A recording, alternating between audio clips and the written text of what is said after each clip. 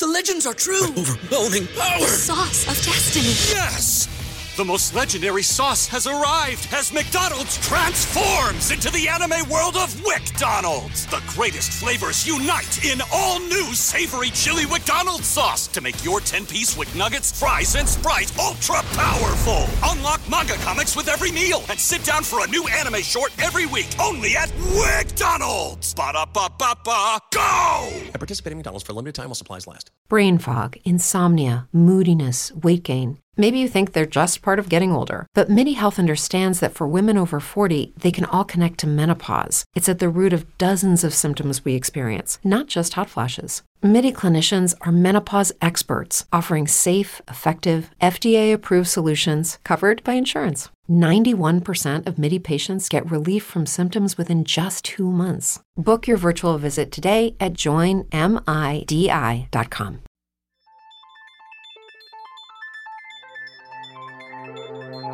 This is Damian Pierce, and you listen to Roster Watch.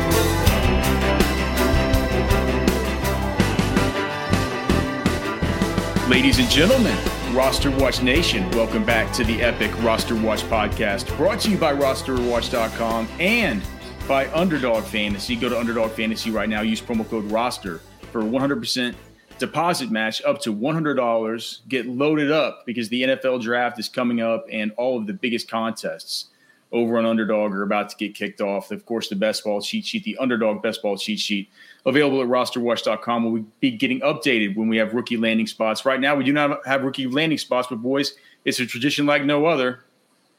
The meeting of the minds of the Roster Watch founders. I, of course, am Alex Dunlap here with the Trash Man and Byron Lambert. We will be talking about our 2022 rookie rankings at the running back and wide receiver positions pre-NFL draft. Boys, it's a rainy day here in Austin. It's Trash Man's birthday. Trash Man, you brought the rain, brother. What the hell's going on, boys? We needed it. Yeah, we definitely. We were in dire need of rain out here, so I guess Yeah, could be worse. Yeah, it's the one thing was I was getting notices about there could be possible internet outages here, so hopefully we'll be able to stay on and get through these because there's a lot of players to talk about. Byron has actually gone through and ranked his top 25 running backs between Trashman and I. We have done 45 write-ups. I think that's where we'll probably stop. 30 wide receivers, 15 running backs that we have ranked. Byron has an additional 10 running backs ranked. So those will all be available to our pro members at rosterwatch.com when we get the rookie rankings posted, probably on Tuesday. You can see the full write-ups on all of these players, our exact thinking about all of them. But this will serve as a good preview. And what's the word that starts with P, Byron? That's not like a preview, but it's a prelude. No. I think prelude. Maybe I think I was thinking about a primer, a preamble. A preamble, a primer, a prelude, a preview, whatever you want to call it. We'll be talking about some of these players today. I figured, guys, we would just start out at the wide receiver spot, and let's just get to it. I was really surprised when I looked at the ranking sheet with the consensus rankings. I thought I might be all alone on an island having Chris Olave as my number one wide receiver in this class. It doesn't feel like it's a much of a consensus take. But for us coming to this without having really spoken to one another much about it, I know I talked to Trash Man some at the Combine and everything like that, but certainly no communication with Byron about my thoughts on, how the hierarchy of these wide receivers were to go. For me, with Chris Olave, putting him at number one, it was mainly just about the fact that he was the guy that when I watched his film and when I watched him in college, I just felt like he's the most ready out of all these guys. Just a terrific route runner, so smooth, such once we got the combine testing on Chris Olave and we got to see that he ran the 4.39 and we had these comps to him of like Marvin Harrison and Calvin Ridley. To me, when I saw that there was the dynamism there, as well as just, the all-time touchdown scoring leader as far as wide receivers in Ohio State history, just the elite body control, the elite field awareness, the secure hands. I mean, to me, it's just I feel like he's going to have a hard time making me look stupid, knock on wood, at the next level. But Byron, we've heard from Trashman about Olave. I'd like to hear from you. Your general thoughts when watching him, your comps, your ideas. Yeah. So what ultimately pushed Olave to number one for me, Alex, were the comps. I mean, I actually think him and Garrett Wilson are very, very similar players. And I also think that if Jamison Williams didn't have the ACL, he'd probably be number one or the consensus number one overall, and certainly has that upside and potential, the junior coming out of Alabama. But yeah, for Olave, ultimately it was the comps that just put him over the top. I think it's very close between him and Garrett Wilson, but I had Calvin Ridley, Jerry Jeudy, Deontay Johnson, Justin Jefferson, Stephon Diggs, and then kind of like Antonio Callaway as my kind of basement comp on him. So overall, I said, you know what? That's a hell of a list of players, guys who would be deserved to be drafted towards the top of any draft class. And like you said, it's they're all very smooth, fluid players. So, the one thing you get worried about sometimes with these rankings is, can a guy separate? And I think, whether Olave and guys like Wilson end up being the best players in this class, we'll see. But they feel like a great blend of upside and a high floor, just because they have such that technical ability to separate. They are world-class athletes with tremendous speed. They can really separate. So, the way I saw this class is I think there's a pretty clear top four players, and any of them could end up being the wide receiver one out of this class when it's all said and done. And then I think you kind of have that transitionary super high upside group after that of London and Dotson and Pickens. And then, Alex, I know you mentioned to me recently, you really thought this was pretty good class. And I'd agree. I mean, it's quite deep with talent. And so I think after you get past kind of 5 through 7, like the Pickens and Dotson kind of upside range, then I think it's all about the speed guys, big time athletes, several of them after that in this draft. Yeah, Trashman. So whenever you looked at Olave, we all have Garrett Wilson as our number 2. What are the differences you see between Olave and Garrett Wilson? I mean, people are going to talk about the fact that Garrett Wilson's coming out as a junior, and I just keep harping on this. He's the same age as Chris Olave. I mean, these guys' birthdays are like 3 months apart. So it isn't like you're getting, a dude that's just withering on the vine compared to some, fresh new face. These guys are the same age. What's your general line of thought about the two? Byron says they're similar players. I don't really see them being that similar. I mean, I could see some similarities for sure. The main difference for me is that Olave seems more NFL ready. Seems like if you put him in a lineup tomorrow, he's going to be able to produce for you, in real life and in fantasy. Whereas Garrett Wilson, I think he's a raw prospect. He's dynamic for sure, but I think Olave, might be the better route runner. Oh, there's no question. I don't think there's a might be to it. Yeah. Garrett Wilson's so twitched up though, but he's more herky jerky in his movements. With Chris Olave, there's no wasted motion. He's just so smooth. And if Chris Olave does fall to the end of the first round and he gets to go, do you guys think he'll fall to the end of the first round? What if he goes to Green Bay? I mean, it's Jesus Christ, it's going to be wheels up. Do you think that NFL teams are going to be taking guys like Drake London and Garrett Wilson before they take Chris Olave? I mean, I think there's a very real possibility. That they're just looking for, those dynamic type of players that, flash a lot of potential. But as the kind of pre-draft process has gone on, I've seen people start to get keener on Chris Olave. So I'm not sure that he's going to be quite the I guess sleeper of this group that he has been. Yeah, well, to Alex's point, I could see it being a Justin Jefferson type situation where you have some of this draft Twitter and fantasy community that's really super high on a guy, but the NFL sees it a little different with some of these guys. Yeah. Well, how do you mean? How do you mean?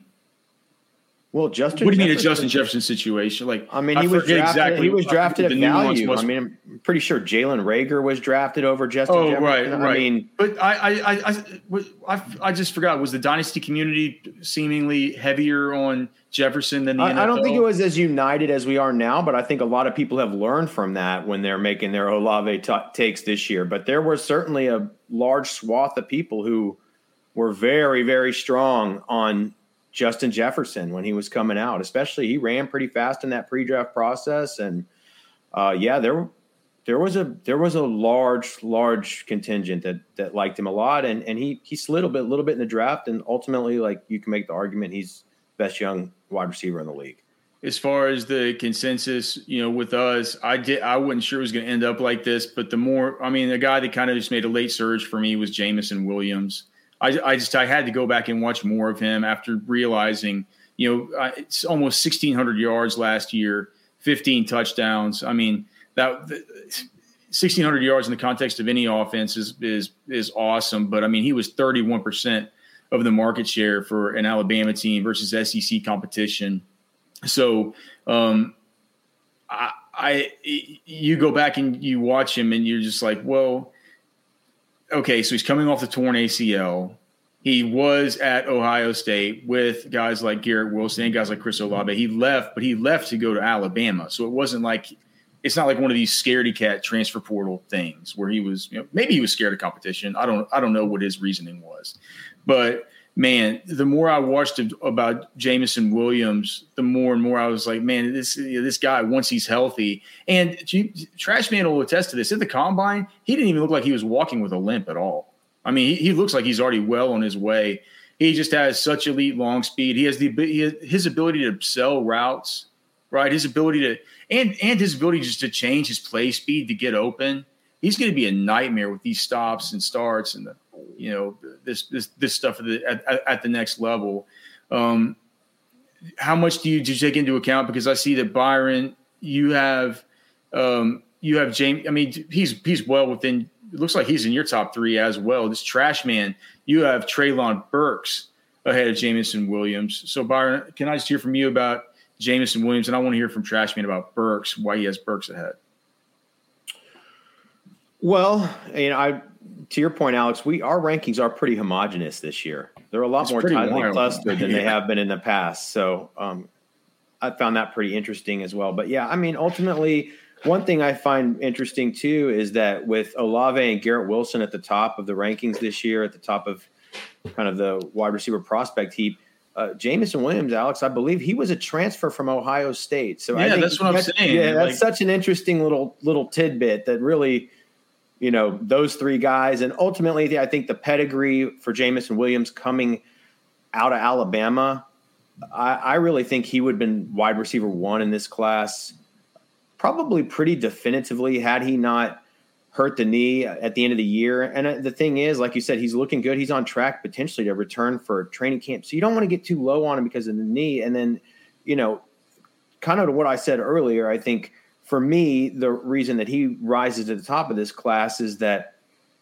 I think it's an enormous ceiling with a tremendous floor, and because he is got exceptional ability to run routes and separate. And so if that's kind of was the defining factor for me putting the guys at the very top of my rankings this year, I think ultimately Jameson Williams, had he not been injured, would have been at the very top and could easily turn out to be the wide receiver one in this whole class. And you know what? I wouldn't be surprised if he was the first wide receiver off the board. He just has so much going for him. It's not just the speed. I know Trashman's comparison for him was Will Fuller. I can kind of see it. Jameson Williams is also, he's a little bit smaller, 6'2", 179. There's the BMI stuff. But if you just watch, he's not a Henry Ruggs. He's more of a Devontae Smith kind of guy. He can do a lot more. You can do a lot more with him. I think I've had trouble with the Jameson Williams, Treylon Burks, Drake London stuff, like how to have those guys after Garrett Wilson or after Chris Olave and then Garrett Wilson. Trash man, you ended up having Burks as your number 3, even though he's our consensus number 4. Tell us about what it was about Burks, or I mean, just the more and more I hear about it, and the more and more you hear from people who are maybe close to NFL teams or who talk to the people who are in these evaluation staffs, you really hear from a lot of people that Treylon Burks is a guy that the NFL views as probably needing some time. He's going to be an upside guy, but he definitely needs some time. Just used so heavily there at Arkansas, and used like an A.J. Brown, the way that they used him out of the slot, just getting the ball in his hands, any way they could. I mean, they used him as a running back. They used jet sweeps. They would throw him screens, all this stuff. But still, I mean, 48% of the receiving touchdowns, 40% of the receiving yards, 32% of the receptions. He was the receiving offense for Arkansas last year. And clearly a dude who's just trouble with the ball in his hands. Do you have any worries that he's going to take some time to adapt to the NFL? Not really. I mean, he's an athlete, I feel like, and he's versatile. So I feel like, if it's a savvy enough team, they're going to be able to figure out how to get him on the field if he isn't quite, the polished player that, you might want him to be at this point. To me, it's a size speed combination kind of thing. And then with me, I mean, and you're kind of splitting hairs too at the top 5. It's Jameson Williams. He had the injury. Don't know exactly how he's coming off of that yet. So it didn't. I mean, so for me, Burks was maybe slightly safer in that way. And I like having somebody who is kind of a different profile than the rest of the guys kind of up there at the top, who could end up, popping. Do you think that Treylon Burks has a higher upside than Olave or Wilson? I think that he's a player that can be used outside of your traditional wide receiver role more so than some of those other guys could be. So Trash Man's bought whole hog into the Deebo Samuel theory here. Well, I mean, I wasn't going to say it exactly, but yes, it's true. Yeah, we've had people here on the podcast, Kyle Krabs, Matt Waldman, some of these dudes saying that they just think that's so disrespectful to Deebo to call it. They're calling everybody Deebo Samuel now who can do like a reverse sweep out of the backfield just because Deebo's Deebo. But yeah, man, with Burks, I mean, like I said, when I wrote him up, I mean, he's just the size speed combination and a guy that's just at the SEC level capable of taking over football games. I mean, that's like, it's kind of hard. It's kind of hard to find. It's just the 4.55 40 time at the combine, stuff like that, man. You love you love the my ball mentality from him. You love the way that he's such an alpha on the football field. But I felt like there were probably more paths for him to fail. Drake London, who we didn't do the official write up on because the model didn't have his 40 time. I waited until the 6th for his original pro day date to update the model and then do the write up, and then waited till the 15th. And at this point, it's like I was about to write the Drake London write up. I'm like, what? Everybody knows about Drake London. There's a million different write ups that you can have about him, But I look at him, and when I watch him, I see. I mean, the two comps that always come to my head are Mike Evans and T. Higgins, which are obviously really good comps. And you also were talking about a dude who, he was able to thrive in an offense that had not only Michael Pittman, but also Amon-Ra St. Brown. He was able to break out at what was Drake London's breakout? So his official breakout age wasn't until Drake London's breakout age was at age 18. Drake London's only going to be 21 this year. So to me, when I look at the two guys, the two kind of big studs in Treylon Burks and Drake London, I ended up going with Drake London ahead of Burks because, for one, I feel like had London been able to run, I think he probably would have ran somewhere around where Treylon Burks did. I also just think that given the fact that he has such dominant teammates, given the comps, given his production, his early breakout age, given the fact that he's a little bit more nuanced as a route runner, maybe a little bit more ready, and the fact that, look, Treylon Burks isn't going to be the first wide receiver off the board. I don't think there's any way that happens. But I do think that there's probably about a 15, 20% chance that Drake London is the first wide receiver off the board. Byron, you have him ranked a little bit lower,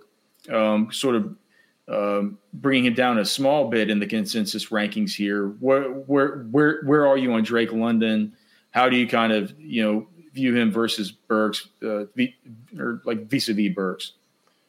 Yeah, I think it's a mistake to have London ranked over Burks. I think Burks is a really good prospect that could easily end up being the wide receiver one of this class and might be the wide receiver one of other maybe less stacked classes. Ultimately, my comps are really, really good for Burks. I think 4.55 is a really good time for that guy, actually. It's not a blazing speed, but 4.55 is fine. It's not a bad time. Whenever you're 6'2", 225, 4.55 is, that's enough. That's enough to where, like, if you're standing in front of him with no pads on and he runs right into you, it could probably kill you. Yeah, I think it's more likely that people I know he didn't test like DK Metcalf, but I think it's more likely that people make that kind of mistake with him here and he ends up better than some people are giving him credit for right now. I think it's a little bit of a mirage. It's kind of people are tricking themselves with some of the narrative here on Burks. And to me, the thing that stood out about Burks versus London, first of all, London's a guy that needed to run. I mean, he needs to be dinged in the rankings for not running. He's a guy I needed to see to run because, look, if you're going to people are worried about the N'Keal Harry separation issue with these kind of players, including Burks. That's what people are talking about. Well, I think you see on tape plenty of elite run after catch by Burks. Now, I know that's a little different than just pure separation in a route. But when you think about the N'Keal Harrys, the Brian Quicks of the world, that you've seen some comps like that for Burks, you never saw run after the catch. Almost, J.J. Arcega-Whiteside. Almost elite run after the catch. I'll also call it quasi-elite run after the catch for Burks. It's all over his tape. So I think, to me, I eliminate a little bit of that concern. I don't see that as much from London. Now, London, I still have some very upside comps for him. I think you could get an Alshon Jeffrey or a Brandon Marshall or Dwayne Bowe or one of these guys out of him, and those are all pretty darn good players. But to me, if you're going to question anybody's ability to separate and be kind of circumspect on that aspect, to me, it's London is the one where the questions are. Well, I'm not questioning his ability to separate. I mean, I'm not questioning Burks. This isn't about separation. This is just about, rawness, route running, breakout age. These are. I mean, Drake London's 6'4", 219. He's a super big dude. He's got arms just as long as Treylon, but they're both 33-inch arm guys. They both have monster wingspans. I mean, I guess what if he ran a 4.65? Would you have him lower than Burks? A 4.65 on his injury. What if he ran a real 4.65? But we don't know what this guy runs. Yeah, I mean, that's. I guess that's fair. I just with Burks, the other thing with Burks is just like whenever you look at it, and I know you're going to pull the DK Metcalf stuff, but I mean Burks had a 9th percentile 3-cone, and he had a 21st percentile vertical jump. All these guys ran bad 3-cones and short shuttles. They all have horrible times. And I don't know if it was this year at the combine that was measured or what. There's very few guys. No, well, it wasn't because of that. It's because they make them do everything on the same day now with the bench and the weigh-ins and the testing. Everybody ran poorly in the agility drills. There's only a couple guys that ran well. And the other thing too about Burks is like this is one of these things where isn't it sometimes in paralysis by analysis where like he's been like almost the number one prospect for a really long time, or at the top of the heap, and now down the stretch, people have done so much analysis that somehow he's dropping. But no, it's not somehow. The reason why is because if you look at Treylon Burks with what he was able to do within the context of the Arkansas offense, I mean, it's just us fantasy turds that talk about this stuff for so long in advance. And if you look at it, it's like besides Sky Moore, it's basically the best production profile of anyone. As far as just the pure production last year in his final season. Sky Moore had better production within the context of where did he go? Western Michigan. He had better context within the better productivity analytically within the context of that Western Michigan offense. But other than that, it was Treylon Burks, and he was at Arkansas. And you turn on the TV and you see Treylon Burks on Saturdays, and you see what he's able to do. And like I said, you see him as a complete alpha.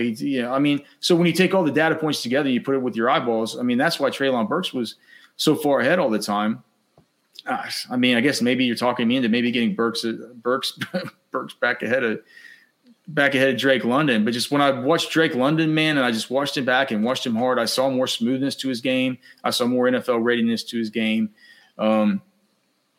I guess, I guess maybe just with what we're hearing with what some of these people are saying about how it's going to take Burks a while to get up and running, it just has me a little bit spooked. I mean, it's a razor thin margin between those two players, but I won't be getting either of them up above either the Ohio State guys or above Jameson Williams.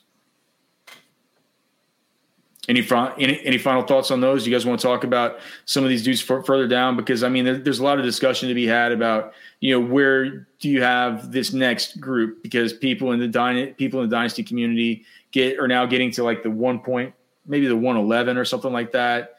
We'll talk soon about these running backs and how unappealing some of them feel sort of at that point, and how you can get some good value in the third round of these dynasty rookie drafts. And you're starting to see guys like Jahan Dotson, George Pickens, Christian Watson, Sky Moore, Calvin Austin, some of these guys going a little bit earlier than they were in the early mocks. What do you guys think? Is Jahan Dotson just leaps and bounds ahead of all those for you guys? Byron, Trashman, whoever wants to go in on this. I don't know that he's leaps and bounds above George Pickens. I actually really like Pickens the more that I watch him. Can you believe Pickens' hands went from like 8 3/4 inches to at the combine to 9 to 9 1/4 at his pro day? How do you stretch those things out a whole half? Do they inch? maybe measure the other hand? I don't know how that works. I don't know. Well, I think they measure both hands, and they're usually the same size, right? Because of the Senior Bowl. Don't you remember those cockamamie measurements, Byron, where one guy has it's like the left hand's like 9 1/8 and the right hand's 9 1/4. Pinky that's messed up. Yeah. But so no worries there with Pickens. And Pickens, actually, he's another injury concern guy, but he was able to return this year. Byron, you said that Jahan Dotson's just in a different stratosphere for you. I actually think it's Dotson and Pickens here. I mean, to me, they live with Drake London for me. But yeah, outside that top 4 or 5, so I pretty much agree with Trashman. To me, both of those guys, those are the clear two that are really enticing prospects next. Yeah, I have Dotson over Pickens. I really like Dotson. I mean, Dotson to me is one of these players that he could end up being one of the very best players out of this wide receiver class when it's all said and done. I really like his upside. But Pickens is a slick player. He's a very, very slick player. So I think you can make a case for both those guys. I think it's pretty clear that that's who you should be talking about. It's kind of that next tier after that top 5. You don't consider Christian Watson in that tier? No. I see 2 guys who look like Marquez Valdes-Scantling in this class, but also maybe have the downside of like a Justin Watson. And I actually think that's Christian Watson and further down the rankings, Alec Pierce. Actually, the Alec Pierce's presence in this draft class actually pushes Christian Watson maybe down a smidgen for me. They tested very similar profiles. I think you can argue about the tape on that. But, with Watson, no, I don't see the same polished technical wide receiver prospect. My comps for him ultimately is more of a guy who is probably a wide receiver 3 type in the league. Maybe could be a wide receiver 2 like Valdes-Scantling, but not an elite wide receiver 2. I mean, look, Valdes-Scantling got picked up in the offseason. He was a sought after free agent. You got paid 30-something million. Yeah, so I mean, it's a good player. It's a good player, but I don't see the just pure wide receiver prospect that you see with Dotson and Pickens in a guy like Watson. It's more like Watson's measurables moved him way up people's boards. I feel like if you've been at the Senior Bowl, you have Pierce and Watson in separate classes. Yeah, they just didn't get those two are worlds apart, man. It's like they're worlds apart. But I mean, I have them much. I mean, they definitely live in different parts of the rankings, but I see similar type of players there. Yeah, I know that Chris Sims always has these rankings to get everybody up in a. Did you guys see Chris Sims is where he has Alec Pierce in this class? No. Anybody want to guess? Do you have a top 3 guy? 3. Wide receiver 3. There's an Alec Pierce support group out there for sure. Well, he's also got. Doesn't he have Corral like his top quarterback? Oh yeah, he's got Corral at 1 too. Yeah, I forgot there were a couple things like that pretty interesting, man. Old Chris Sims, man. All right, so I mean, anybody else you guys want to just anybody that you want to touch on? I mentioned Sky Moore. He's a guy that I've begun to like more and more through this process. I almost kind of have him there. Just after the Pickens and the Jahan Dotsons there with the Christian Watsons. If you look at his production, then you look at, do you guys realize that Sky Moore at 5'10", 195 pounds had the biggest hands of any wide receiver at the combine? And you meet that dude. And I'm just telling you, he's the kind of guy he's going to come into a locker room. They're going to like him. He's a fun dude to be around, and you can just tell he's a dog, and he is the offense. And he was an early declare, tested really, really well. So Sky Moore for me is a guy who moved more and more sort of up the ranks as I kind of got to see more of him. Just really, man, the acceleration. You can see the acceleration. Not necessarily whenever you watch Sky Moore just off the line of scrimmage, that's not necessarily where you see it. When he gets the ball in his hands, he gets up to speed like that. And I think that the 97th percentile 10-yard split at the combine kind of goes to show that, man. He's got a lot of get up and go just right off the bat. He's got some jets to him, but also just really dependable hands. I just kept saying to myself, this guy reminds me so much of Jarvis Landry. If Jarvis Landry just had some huge twitch once he gets the ball in his hands. And if you think about a player like that, that's a player that I'm going to be super interested in. Other than that, there have been guys that we've kind of liked throughout. We definitely Trash Man. You and I both really like Jalen Tolbert at the Senior Bowl. Trash Man, are you still into Wan'Dale Robinson?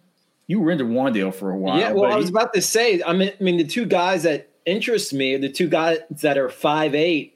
I feel like if they had a couple inches on them, Calvin Austin and Wan'Dale Robinson, we'd be talking about them and, on a higher echelon of player of a receiver. I think both of those guys are being underestimated because of their size, but they, watching their tape and watching them and watching Austin at the Senior Bowl, it's hard to deny the dynamic kind of players you have there.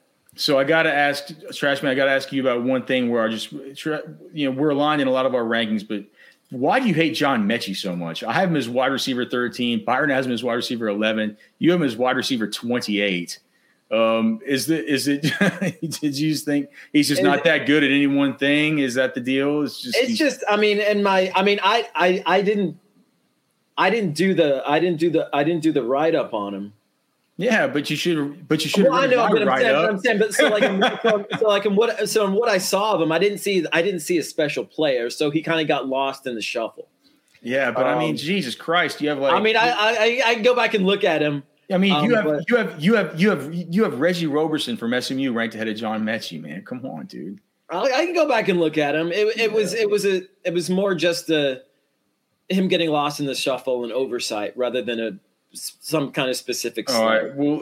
Let's at least get that. Let's make sure you go back through your rankings and make sure that you have them just how you want them before these things go live on the site. Mechie should be one you look at. The one big disparity I see with Byron is that Byron is a lot bigger on Justin Ross from Clemson, which is Trashman and I both have him in the 20s.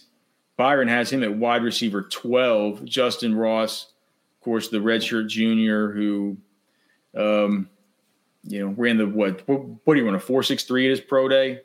but he's been injured. I think he ran a couple. I mean, it depends. I read a couple of accounts where he ran, I think at least 1.455 at Pro Day. I think that Matt Kelly has it adjusted to like a 4.63 on Player Profiler. But when I went back and read the actual Pro Day reports, I think he might have had two runs in the 4.55s with at least 1.455. No, I think it was a 4.58 because we adjust up for the we adjust up the 0.052 for the Pro Days. So yeah, I think he was a 4.55, 4.6 guy. I don't think he was a 4.65 guy.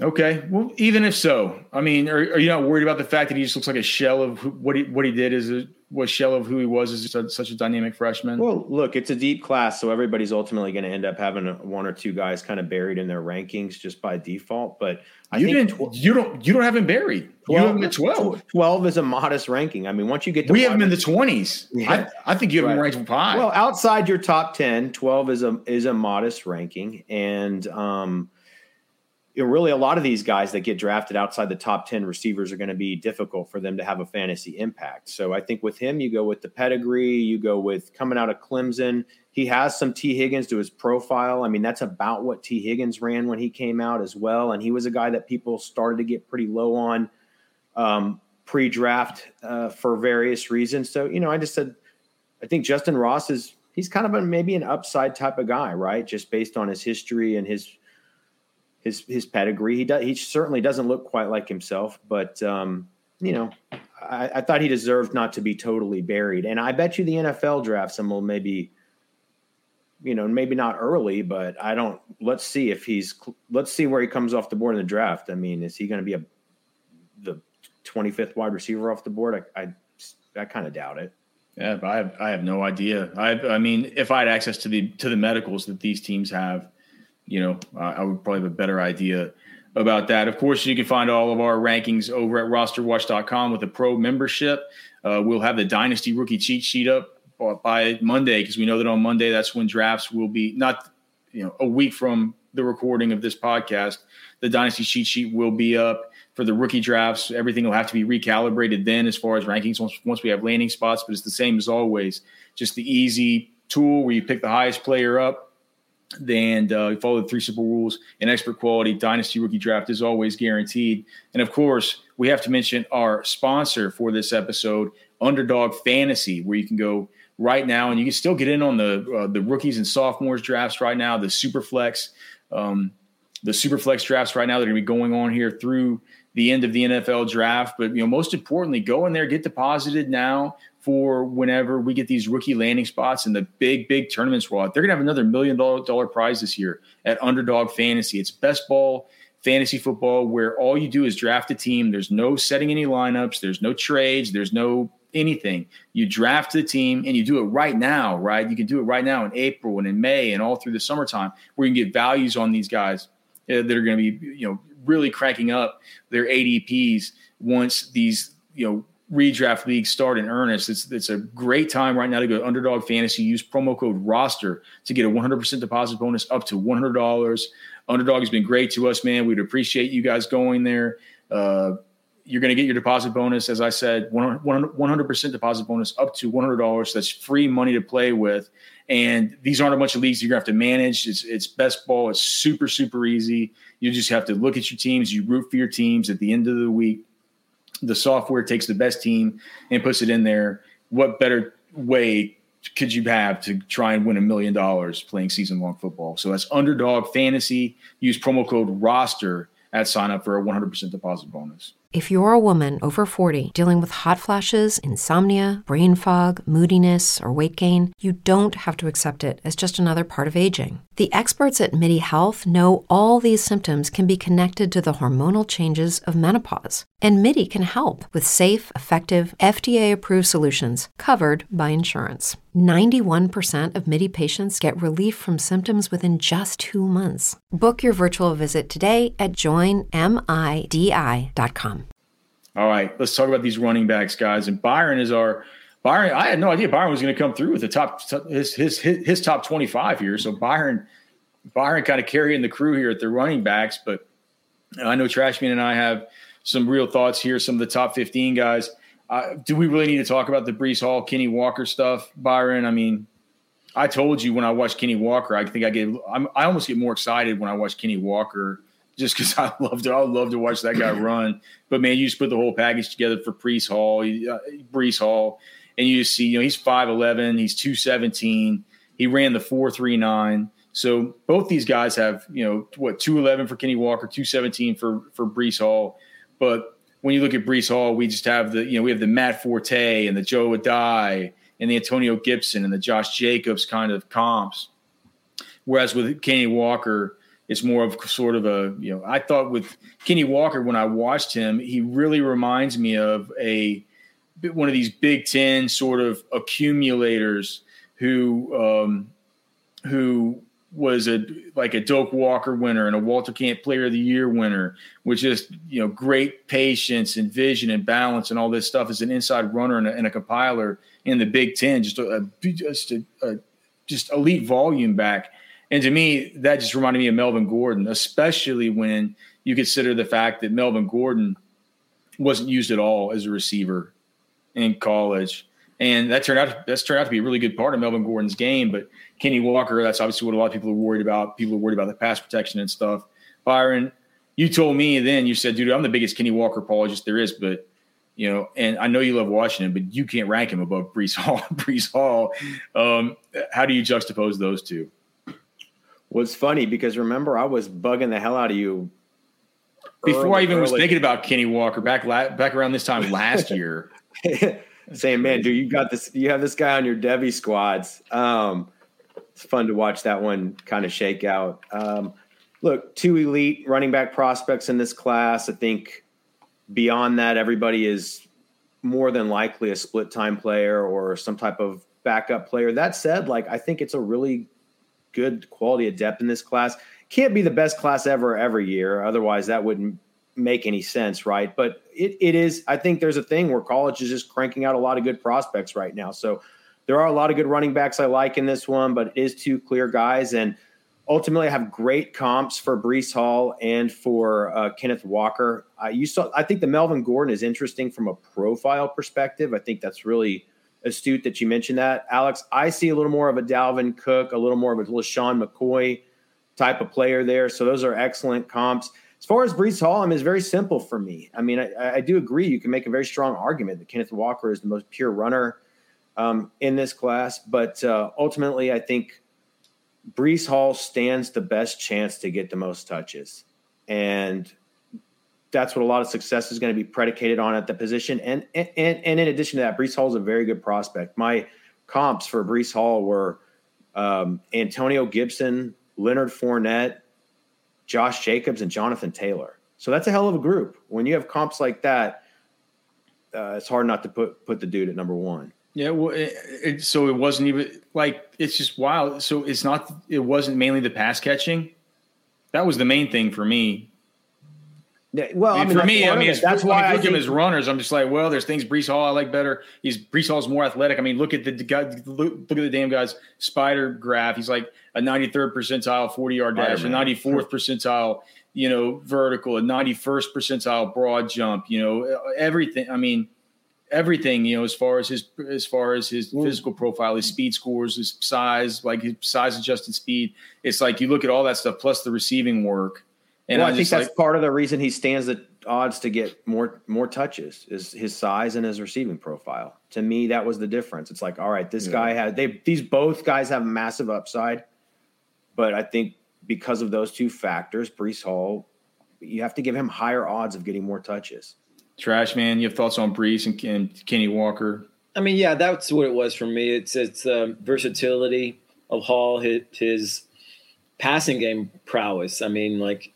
Like the Matt Forte, it just you remember when Matt Forte was a tour de force in the NFL. He could hurt you in so many ways, and he was just, they didn't take him out of the game. And I feel like Breece Hall is potentially that kind of player.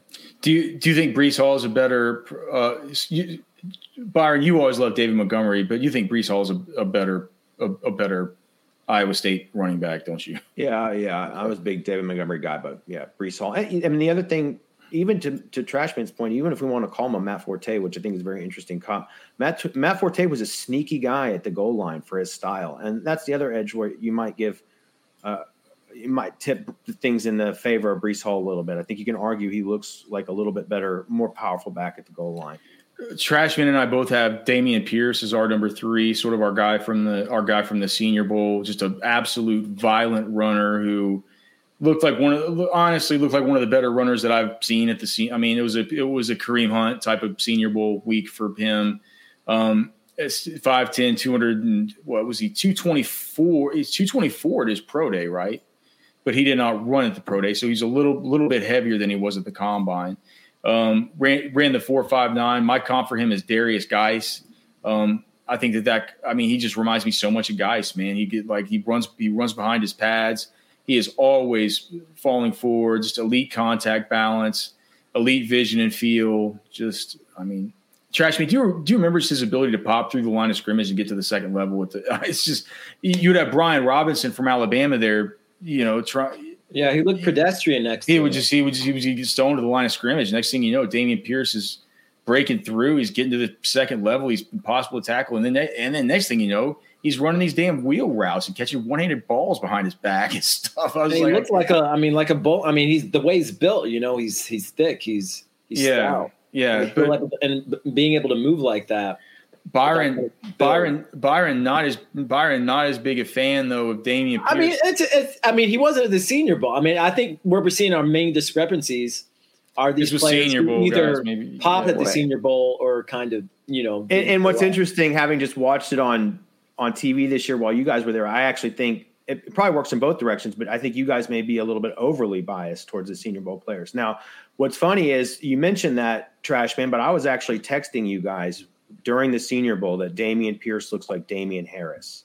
And I even said maybe even a little bit of a Michael Carter, but bigger. So trust me, my ranking on Dameon Pierce ultimately surprised me at 8. I fear that maybe I'm a little bit low on him, but I think our cumulative ranking on him is very, very solid due to the limited production, due to the fact out of the top 8 guys, 4.59 was a good run for him, but he was the slowest guy in the top 8 at 4.5. Him and Spiller.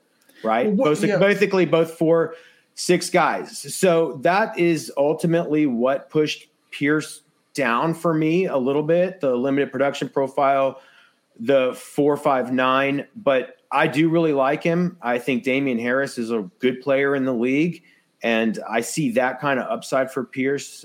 So I do really like Pierce. I don't know if he's a full-time player or not. I think your Kareem Hunt comp is an interesting one. Do you think that what do you think about Geis? Geis ran 4.4 something. Geis is fast as hell, and Dameon Pierce is not. But I could see you trying to say they have some kind of little angry, violent style or something. Yeah. What do you think about? All right. Well, then what do you think about like a Michael Turner or a Ray Rice or MJD or something? Well, I see him as bigger than Ray Rice and MJD. Right? Those guys were 205-ish, I believe. But his body type looks. Yeah, I could. So that's why I said him. I saw Michael Carter when I was watching on TV, but ultimately Carter's a smaller guy, so I get that he plays compact. Which makes you really like his running style for that size. So yeah, I totally get it. I'm fond of Dameon Pierce, but for me, he just fell out of that top 5 by just a smidgen. But I do really like him.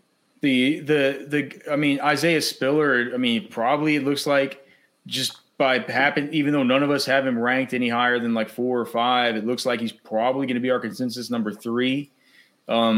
Don't know how exactly I feel about that, just because of his horrible testing. Just really, his 3-cone was the worst. Or wait, it was his vertical that was terrible. He didn't improve on it at the pro day, did he, Trashman? He didn't improve the vertical. 30. It's like 30.5. It was pretty bad. So bad explosive testing, bad 40.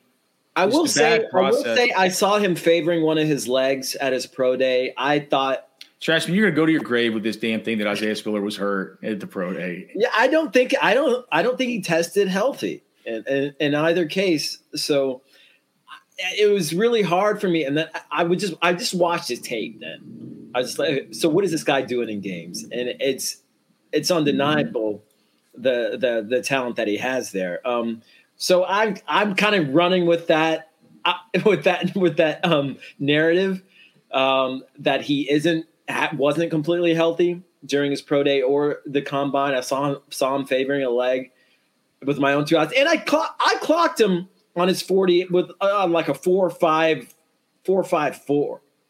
Yeah, well, but you were probably at a weirder angle than the scouts, and I think I was a better angle than the scouts. Oh, right, trash man. Like they don't give the scout. There were other guys clocking him on the scouts. Trash me. The scouts, they're 6 inches away from the line where his foot lands. But don't you guys get the feeling that the NFL is probably higher on Spiller than maybe the rest of us? Spiller's a good player. That's the feeling I get. Yeah, I think he's the other guy you could argue has a Kareem Hunt type profile. Again, I'm not sure he's more than a part-time guy. I don't know that he's going to be a full-time guy, but I think you could argue as a Kareem Hunt. A lot of these guys are full-time guys. And I think that the NFL is just going to overall like his production coming out of A&M. I mean, it's a nice profile. I mean, I think he's a full-time guy potentially. He could be. My comparison with Joe Mixon, I think he's got that kind of upside. Well, the thing is, 217 pounds. I mean, 6 feet, 217 pounds. He's got that kind of style. And, Mixon played in the committee whenever he was in college too. So, I guess I could kind of see it a little bit. Mixon just seems like much more of a powerful runner, right? It just doesn't seem like Isaiah Spiller's a little bit more finesse. I don't know. Watching his tape, he had the power. I see Trash Man's point. To me, he's a little bit of that kind of that angry style, like Kareem Hunt, where it's kind of this side-to-side action a little bit when he runs, but it's this angry style, not super fast, but he is effective. And I think you could argue you see a little bit of that with Joe Mixon, who didn't really he wasn't a blazer, I don't think, coming out. So you guys are both all we had was the pro day that we weren't allowed into because OU's media people suck so bad. They didn't allow Mixon to the combine that year. Do you guys remember? Have the rules changed on that about the personal conduct policy for the combine? Did they only do that for 1 year and then they don't really do it anymore? If you've been accused of some kind of crime, they don't allow you to the combine. I haven't heard about any players that have sort of come up with that ever since Mixon's year. That was a big deal that year. Byron, you're higher on Rachaad White than both of us. Rachaad White was the other guy at the Senior Bowl who was the all-Senior Bowler besides Dameon Pierce. We talked about some guys that we feel like have more of the angry running styles. Rachaad White is not one of those guys. Rachaad White has a smooth, deliberate, patient running style, so much to where it's like, we thought that he was – we thought it looked like Le'Veon Bell at the Senior Bowl because of the way that he would sort of flow behind the line, wait for his, almost do the stuff where he'd almost stop behind his blockers, wait for a hole to emerge and squirt through it. Plus his ability to catch the football out of the backfield. That's the thing that people really, really latch onto with him. 43 catches last year. That was 21% of Arizona State receptions. He was a redshirt senior last year, so he'll be 23 this year, and he ran a 4.48 at the combine, which was good for Rachaad White. But you have him in your top three, and that's kind of where he's going, man. It's kind of where he's going. Is the third there's the third running back off the board in a lot of these dynasty rookie drafts. What is it about Rachaad White that you like? And I'll just explain my ranking on him. I have him. I was having trouble deciding between him at 7 or 8. And I ended up having him at 8 because I'm sure we'll talk about Pierre Strong. I just thought that Pierre Strong might bring a little bit more just with that, completely game-breaking speed that he has, even though he comes from the smaller school there at South Dakota State. Yeah, so to me, after the top two guys, which are clear-cut, there was kind of like the next tier was 3 dudes, was Spiller, White, and Robinson. And actually, for the reasons you outlined about Spiller a few minutes ago, Spiller was my lowest ranked of that group. I had him as my number 5 guy.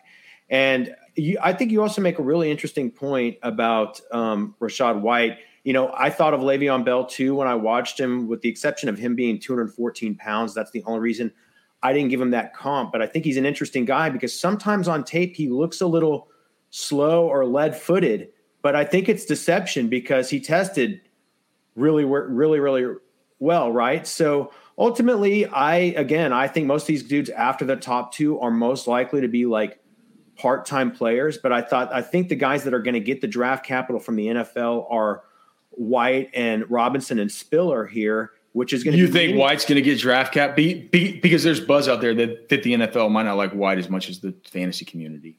Do you think he'll get the draft capital? We'll see. I think so. And so for me, the way that I kind of looked at that group is I said, okay, well, I don't really see any of them are full-time players, but I thought Rachaad White had like the highest upside. I really love the comp you guys had in the ranking sheet of Kenyon Drake because I was confused. Like I was like, man, is this guy more of a Kerryon Johnson or is he more of an Alvin Kamara? And I think that Kenyon Drake, it was like kind of a middle ground on that. So I think y'all's comp there was pretty good. But in the end, I see a situation where maybe he does have like an Alvin Kamara upside. You mentioned Le'Veon Bell. In that case, to me, that's what drove him over Spiller and Robinson. I think that out of that, I think it's a tough group to rank, but I think White has maybe the most upside of those dudes. And a lot of that has to do with that receiving profile and the athletic testing. Do you guys think that Pierre Strong could – is Pierre Strong or are we just kind of betting – we're just betting on the come with this guy just because of the kind of South Dakota State stuff. Because whenever I watched him, Pierre Strong, 5'11", 207, and to me, it's just like the only real cons that I could come up with. Because here's what we have with him. We have just the adequate size at 211 and blazing fast. I mean, 99th percentile in his 40, 95th percentile speed score, 85th percentile burst score.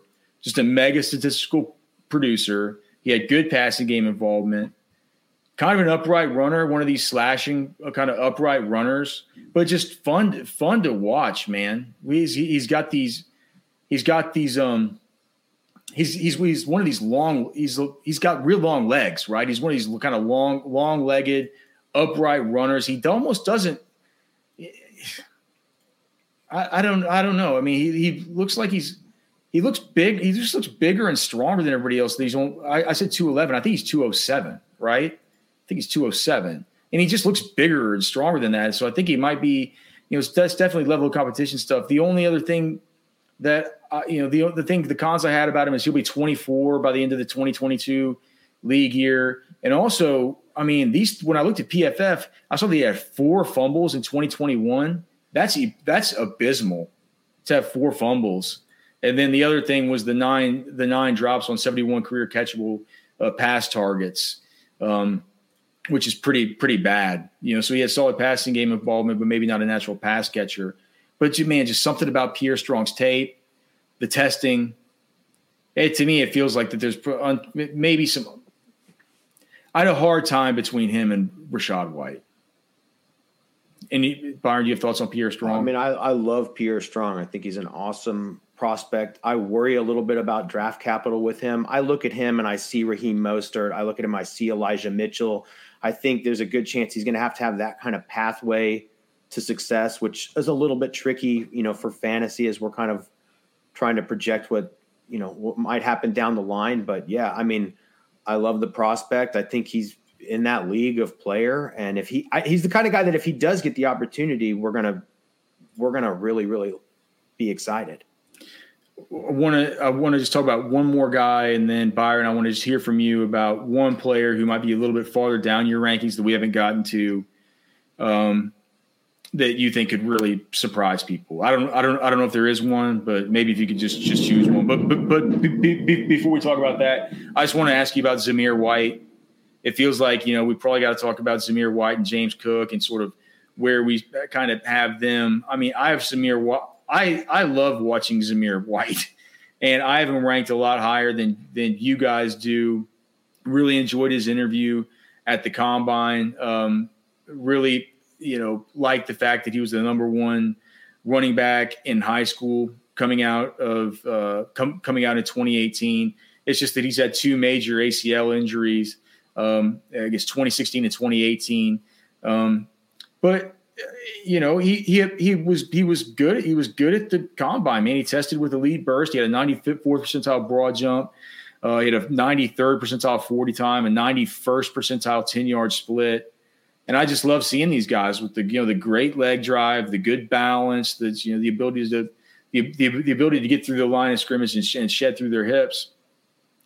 I think that Zamir White looks like a really good runner. I wonder if the medicals are going to be there for him. Do you want to talk about Zamir White and James Cook if you have thoughts on those on the Georgia duo?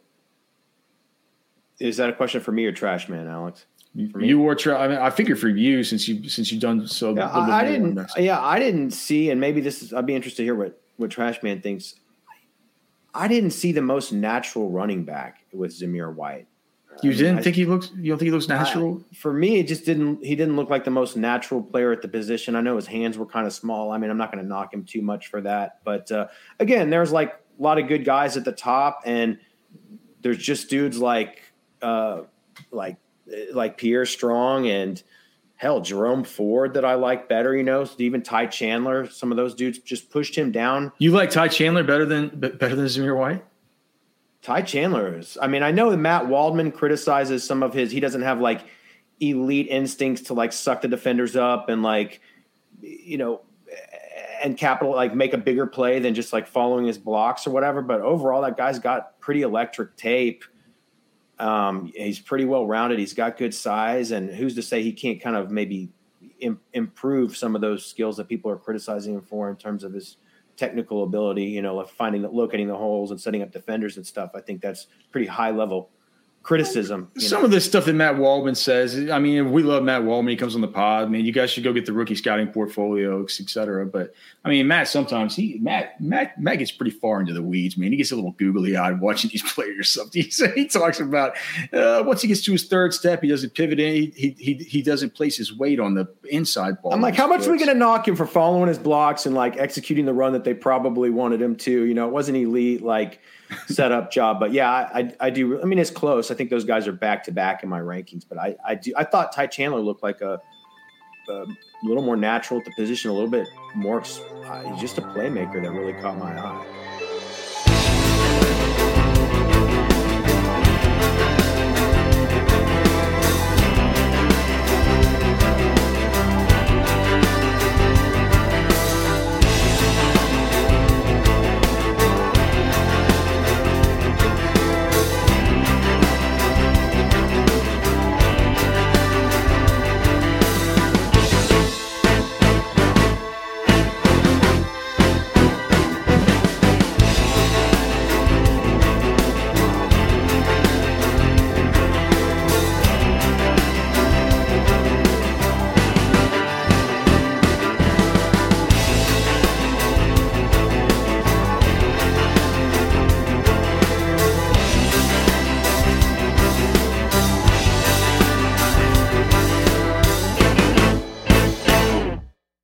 If you're a woman over 40 dealing with hot flashes, insomnia, brain fog, moodiness, or weight gain, you don't have to accept it as just another part of aging. The experts at MIDI Health know all these symptoms can be connected to the hormonal changes of menopause. And MIDI can help with safe, effective, FDA-approved solutions covered by insurance. 91% of MIDI patients get relief from symptoms within just 2 months. Book your virtual visit today at joinmidi.com.